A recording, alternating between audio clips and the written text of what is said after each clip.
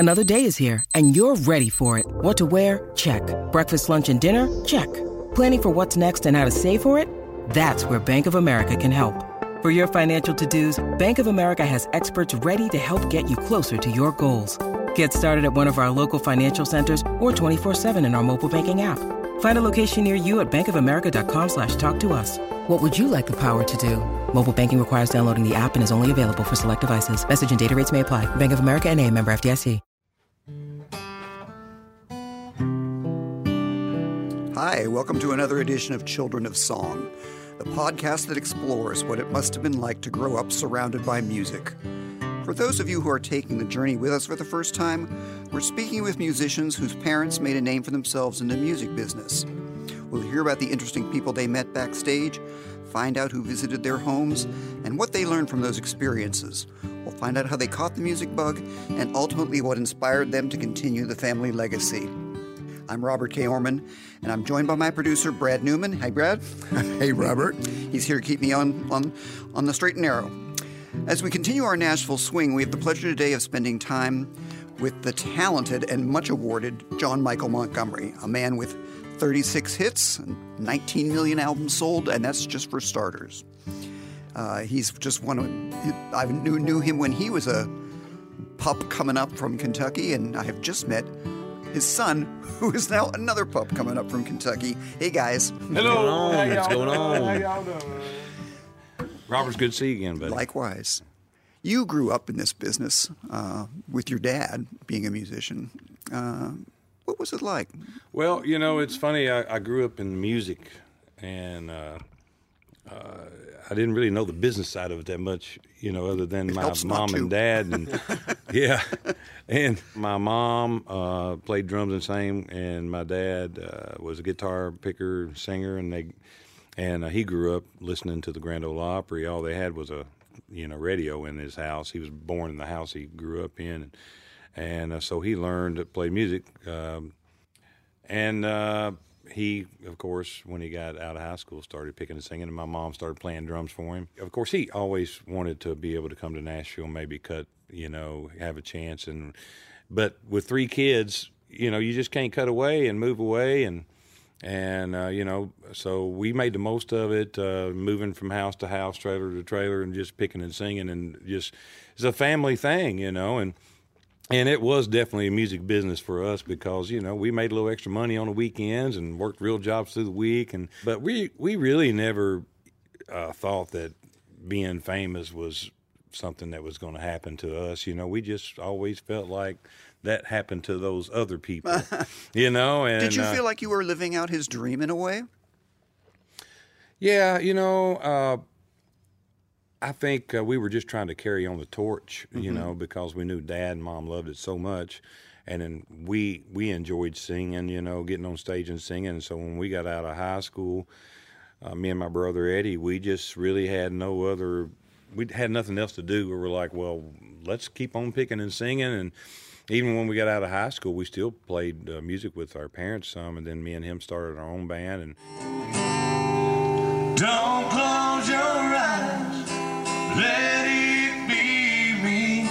Don't pretend it's him in some fantasy. And it's just something we've always done. And, of course, obviously, we got very fortunate to be able to take it to the next level. Walker, do you think it's in your blood because of what your dad and your grandfather did and your grandmother? I sure do hope it is, but I'm trying right now. Well, it's in his blood. The thing about it is when I see him sing on stage and everything, and I could tell this, his nature. He has so much of my dad in him, the way he is, how he carries himself.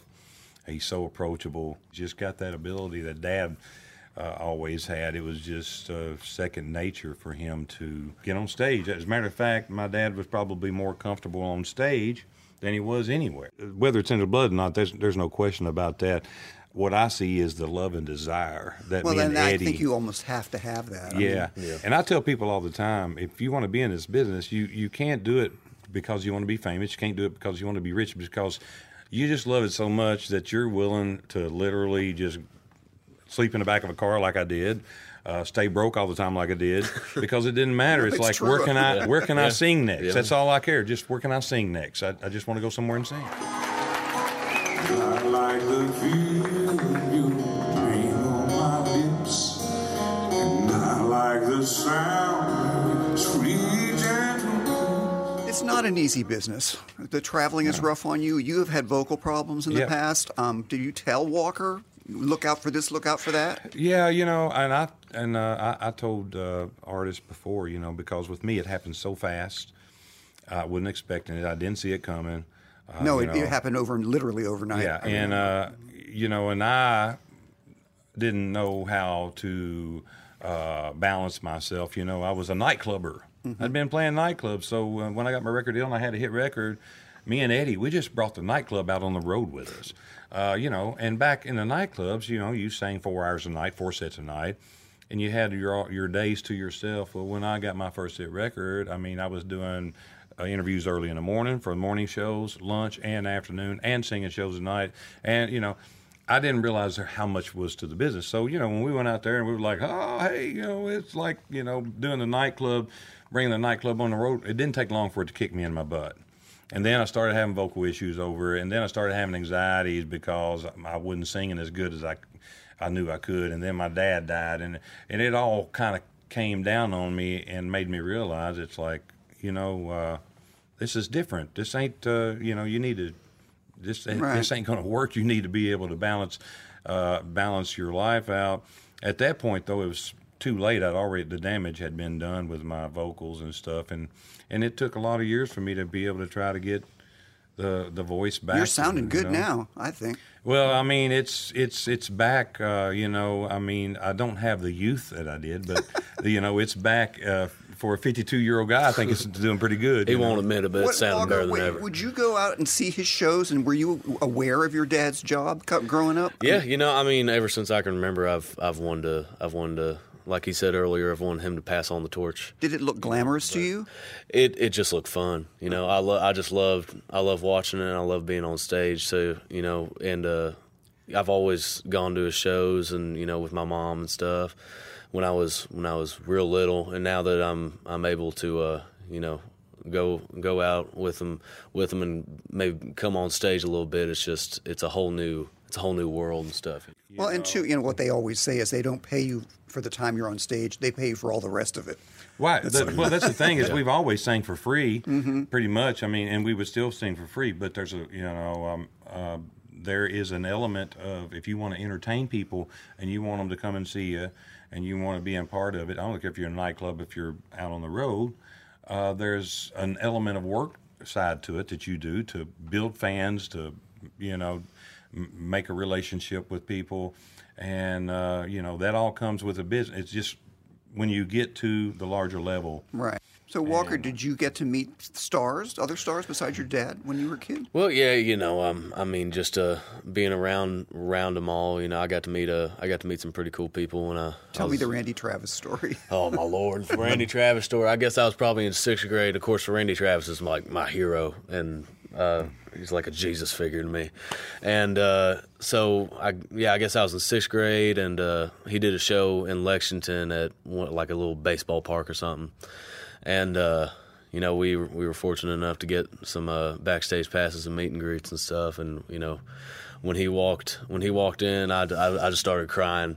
But and my mom tells every single person we meet that He cried like a baby. I cried like a little baby when I met Randy Travis. But and for me, it was I was tickled to death that he wanted to go see somebody like Randy Travis, who was a good singer.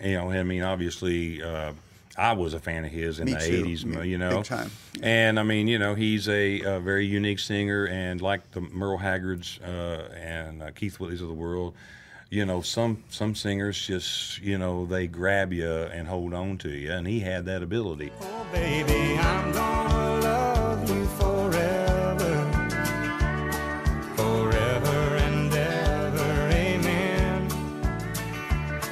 As long as old men sit and talk about the weather, as long as old women sit and talk about old men. one of the things that I loved back in my early days was I got to open up for Johnny Cash, Merle Haggard, Willie Nelson. Yeah. I mean, and Randy Travis. And I mean, it was just all these people that I grew up listening to, Waylon Jennings. You know, man, I was experiencing some great stuff back then. But, yeah, Randy Travis, one of the things I always try to do was let him know it's like, hey, if you want to be a country singer, you got to start here, you know, so... let's see here. We'll do it on the other hand? Which one's on the other hand? Yeah. Yeah, let's do that. Is that out of It's out of E. E? Yeah. I'll start this one off then. Yeah, you start off.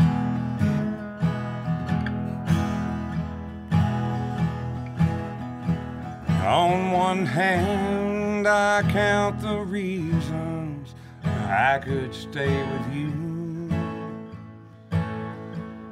and hold you close to me all night long. So many lovers' games I'd love to play with you. On that hand, there's no reason why it's wrong. But on the other hand, there's a golden band to remind me of someone who would not understand. On one hand, I could stay and be your loving man. But the reason I must go is on the other hand. Woo! But the reason I must go is on the other hand. Randy. Love it. Love it.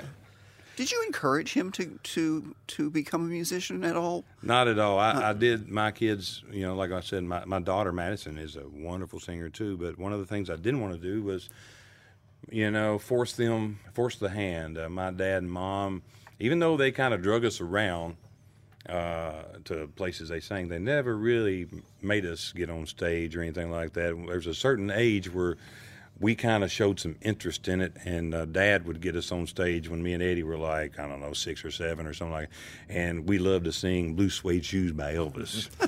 And, you know, and he'd get us on. So he started making it part of the show then. But, you know, I always left guitar sitting around the house, like my dad. You know, our living rooms were always full of amplifiers, guitars, drums. Once in a while, we might have a piece of furniture in there, like a couch or a TV.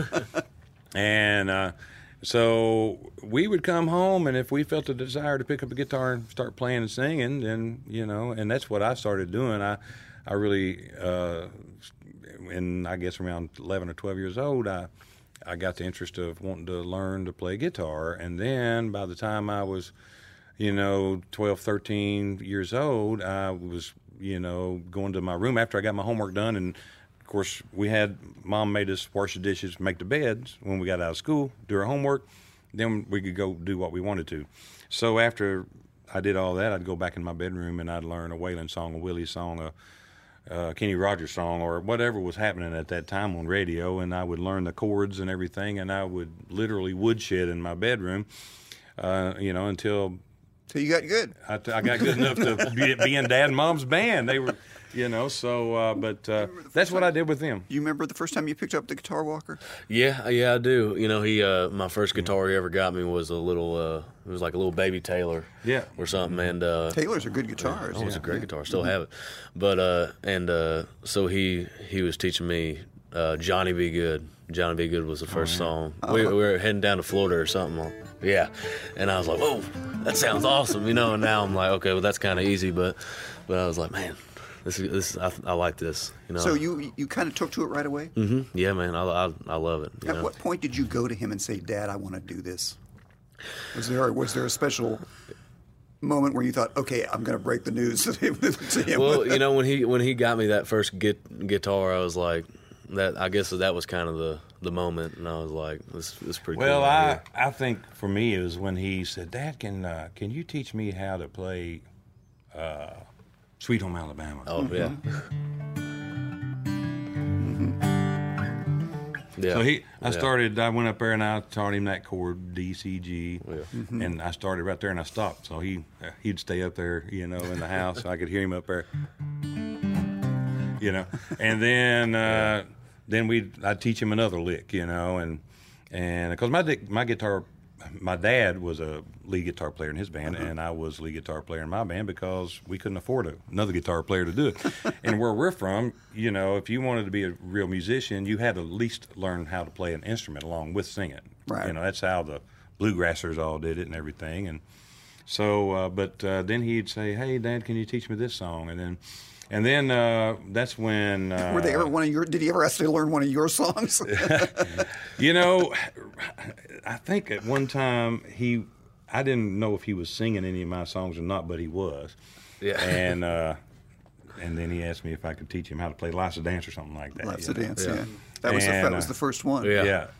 And of course when he got old enough to start going out on the road with me, which was really just 2 or 3 years ago, I'd get him up on stage and go, "Hey, sing what did you Life's a sing? Dance." Did you sing Life's a Yeah, Dance he with was him? saying He was Life's singing. Dance stuff, and but I'd make him do the high parts. yeah, That one does have some high parts Yeah. in it. yeah, it does. Yeah, it does. And there's a key modulation in it, too, Yeah. where you have to go up even higher. Absolutely. Yeah, it Yeah, makes and me I'd sing definitely let him sing that Yeah. part for sure. Did you ever wonder in the house, though, and sort of hear him playing, and he didn't know that you were listening, and kind of think to yourself, wow, he's got something special, or even reminded you of yourself? Oh yeah, I mean every week, when I'm at home and I'm not on the road, I'm on the couch or, he's upstairs in the room. I can hear him strumming away on that guitar and singing, and our bedroom, where the master bedroom is, he's now moved over his room over into that. So when I'm in there, a lot of times I can hear him coming through the vents singing, but it does remind me when I was his age, I was doing a lot of woodshedding and of course I did it because I didn't really have anything else to do. I didn't have any money. I didn't have a car. I didn't have any of that. But that doesn't mean anything. If you love music, I don't care. You want to go somewhere and you just want to bang on a guitar and you got this song in your head. And I think with him more than anything is I always loved to write songs, but once I hit it big, I got so busy, it's like the writing part disappeared. Didn't have time to really enjoy that part of it. Plus, So you I were tell getting the him- greatest songs in Nashville pitched to you. Exactly. I mean, it's kind of like, okay, I'm competing against those guys, so I might as well just cut their songs.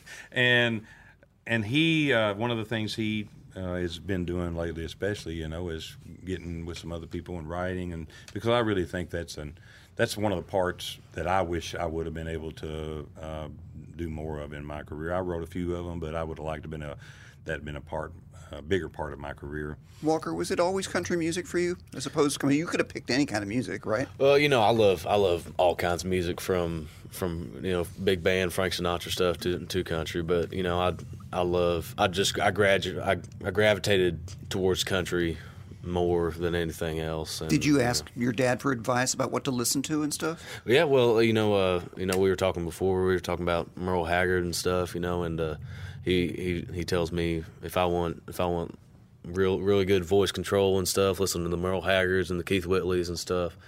And there's one thing, if I need singing advice, I've got the perfect guy to come to. But well, I mean, all I'm doing is I know what I grew up on, from Earl Haggard to George Strait to Lionel Richie and stuff like that, and I just felt those guys sang their songs. Right. To sing a good love song or sing a slow song, Merle had some of the best control, And there was no better rolling voice than with the flow. I used to do that all the time. And going where the lonely go, anywhere the lights are low. and going where the lonely go. You know, I'd sit around and do that just imitating what he could do with his voice, just so much easy flow, control. And I think for me, you know, made me a better singer.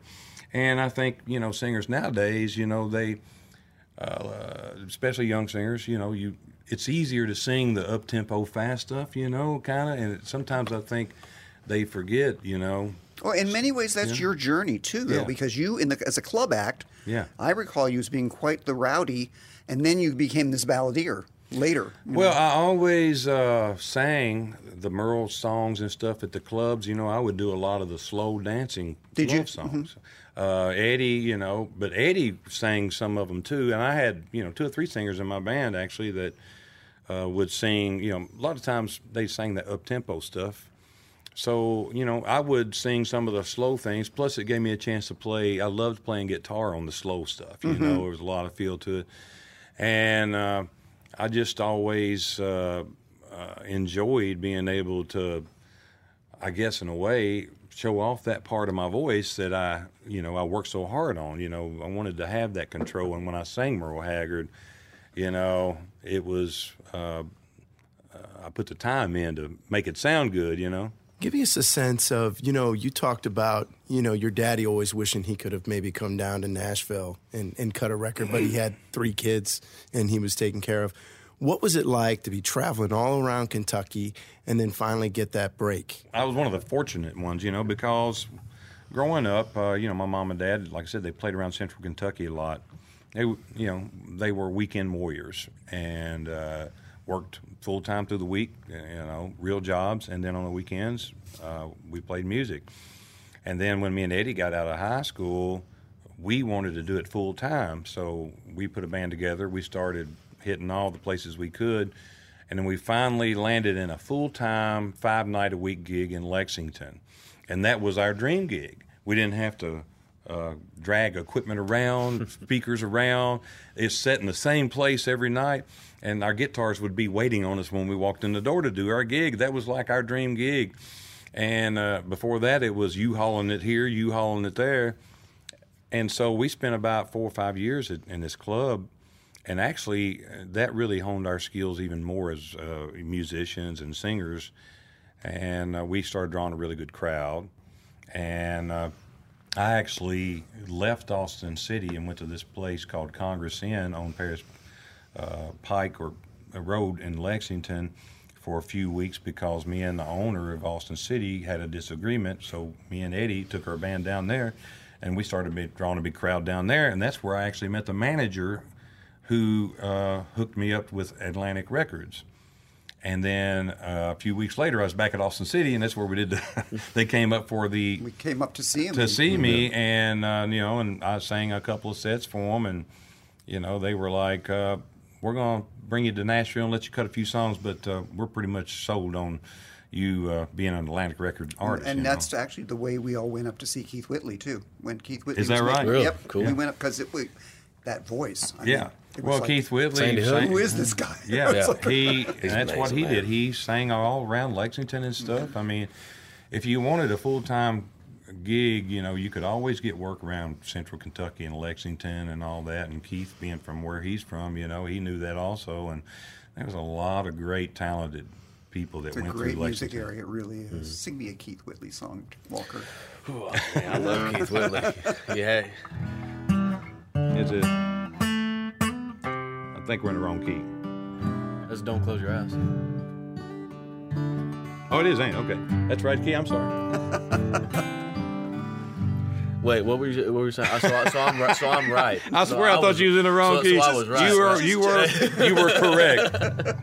All right. Let the record show that the kid was right. I might have to get a copy of this recording.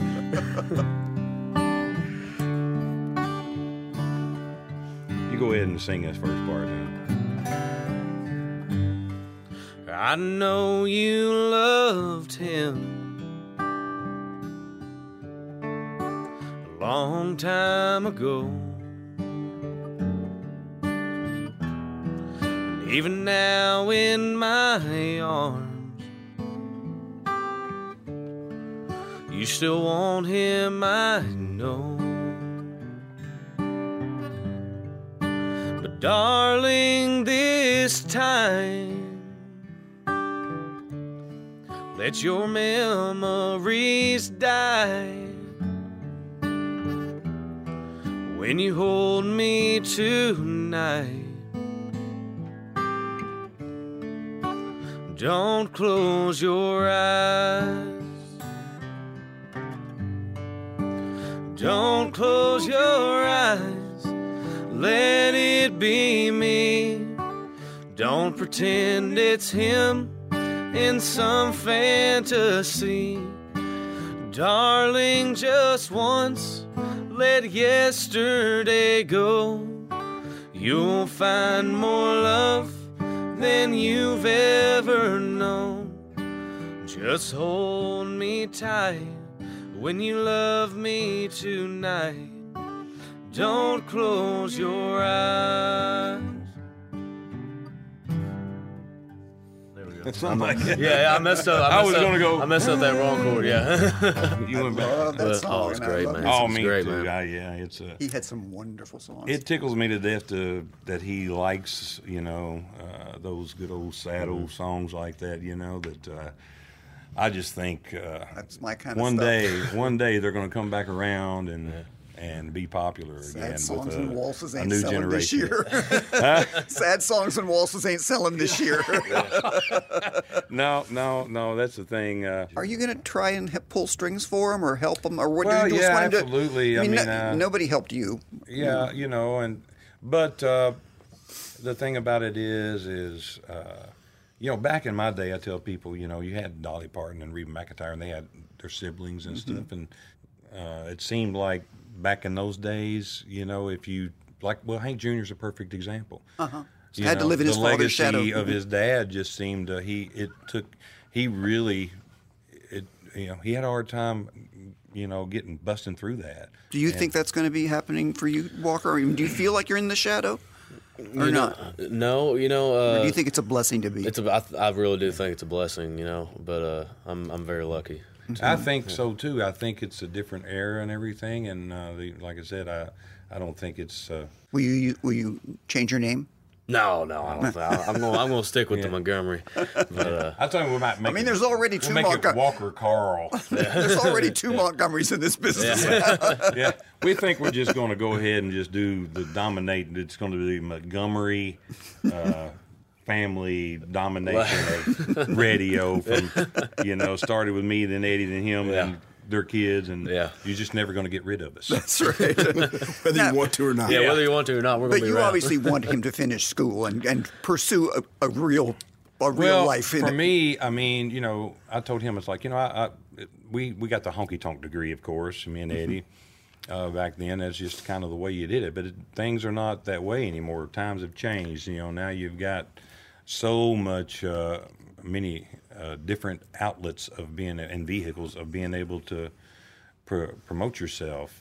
And with the TV and the Twitter and the Facebook and all that stuff, that you don't have to go pound the nightclubs night after night for years after years, and because it can be a rough life, doing nightclub life 5 nights a week. But you did perfect your craft. Yeah, it did perfect the craft, and nowadays I think, there's different ways of being able to perfect your craft without having to go do it that way, because sometimes a lot of times you didn't survive that nightlife. I know a lot of good singers and musicians, that didn't survive it. I mean, it takes a toll on you. I mean, Keith Whitley is a perfect example. He came up that same way. There is a lot of, alcohol, drinking. It's a lifestyle that can literally, it'll kill you if you let it. Plus, the bottom line is, I've learned one thing. You either have the ability to be genuine and it comes over on tape, or you don't. And I think there's a magic there that happens, and I hope it happens with him. Do you have a song that never gets old to you? You've had so many hits. Is there one that when you sing it every night, it seems like a pleasure? My 3 favorite ones are that I think I still love is "Life's a Dance," and Letters from Home and Sold to Grundy County Auction. I don't know why, but and you can see it from the fans. They love singing with those songs, or especially Letters from Home. Can we hear a little bit of that? It's on. Well, let's see. You do that on Capo 5, don't you? Yeah, I think so.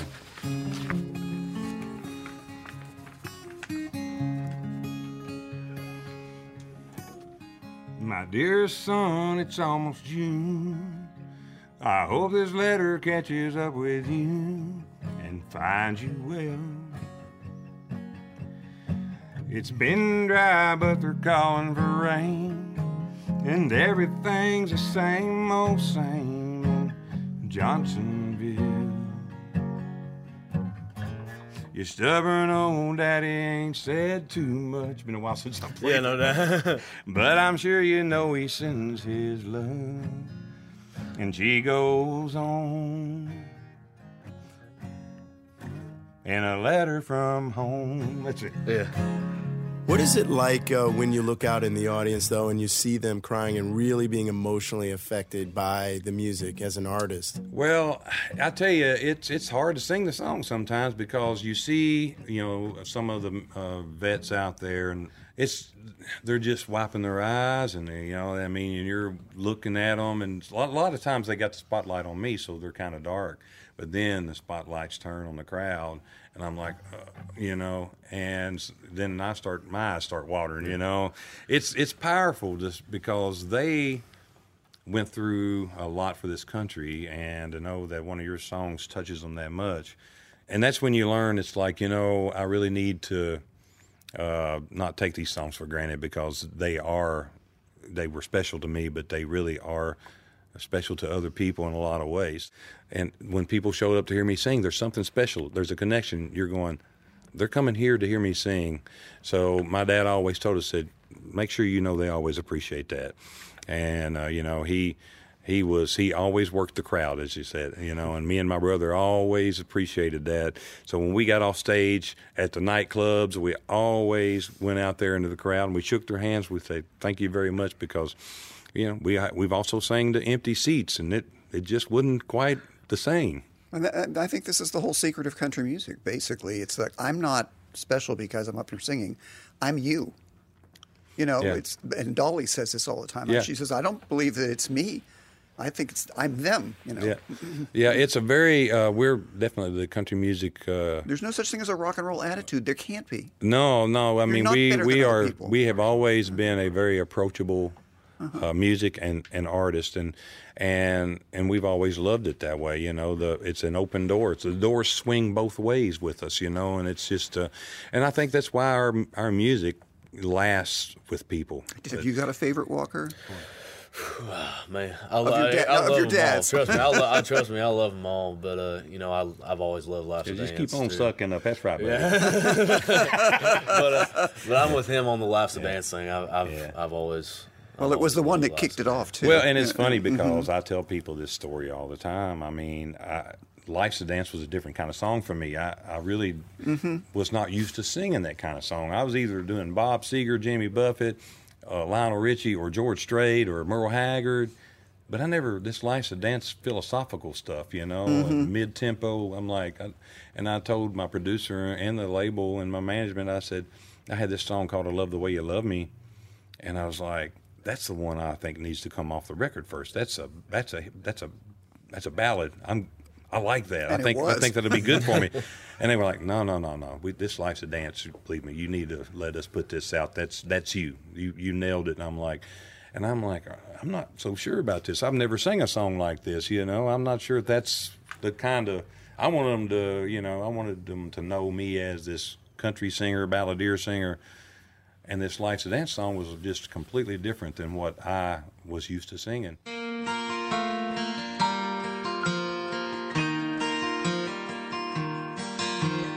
I was 14, I was falling fast for a blue-eyed girl in my homeroom class.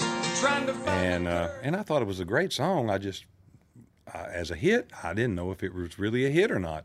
It was smart, though, because remember, it didn't go number one, and then the ballad came out, and it did go number one. It basically opened up the doors in a time period when songs were starting to be shorter and shorter on the charts. Right. Life's a Dance took forever to get to number 4. It took like 20-something weeks, which was unheard of, but the song just kept growing and growing on people.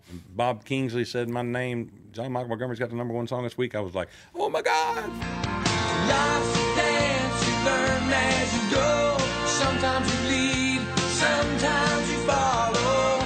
Don't worry about what you don't know. Life's a dance, you learn as you go. Did it ever get old? You've had like 15 billion number ones now. Did that ever get... Oh, no, I it wasn't as much as the number ones, as much as I enjoyed cutting great songs and seeing how well they would do, but more than anything, how much they affected my fans. Are you singing in regularly?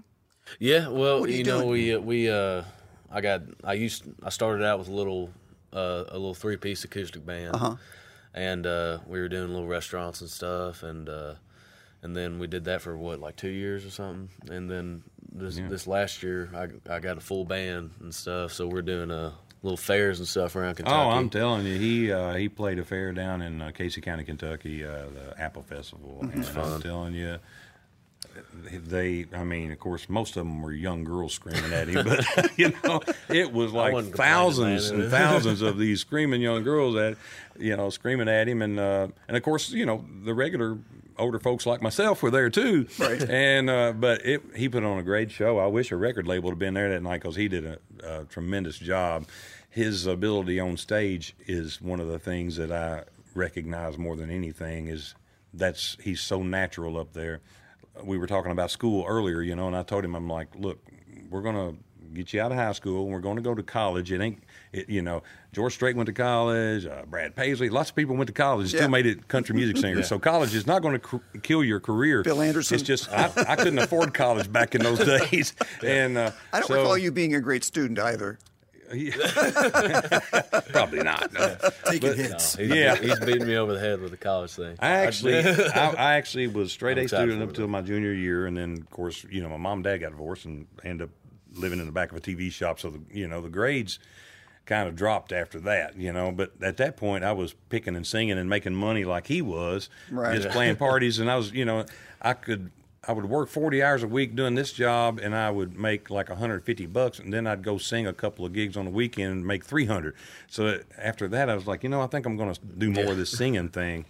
But no, he's, I'm proud of him. He's more than anything. He's a great kid and great young man, and I'm very proud of him. Well, if we can't get out of here without hearing at least one John Michael Montgomery song, dang it. Let's play it, man. All right, let's see. We do Last Dance? I guess we could do that one. Huh? Yeah. Let me make sure I get to. There we go.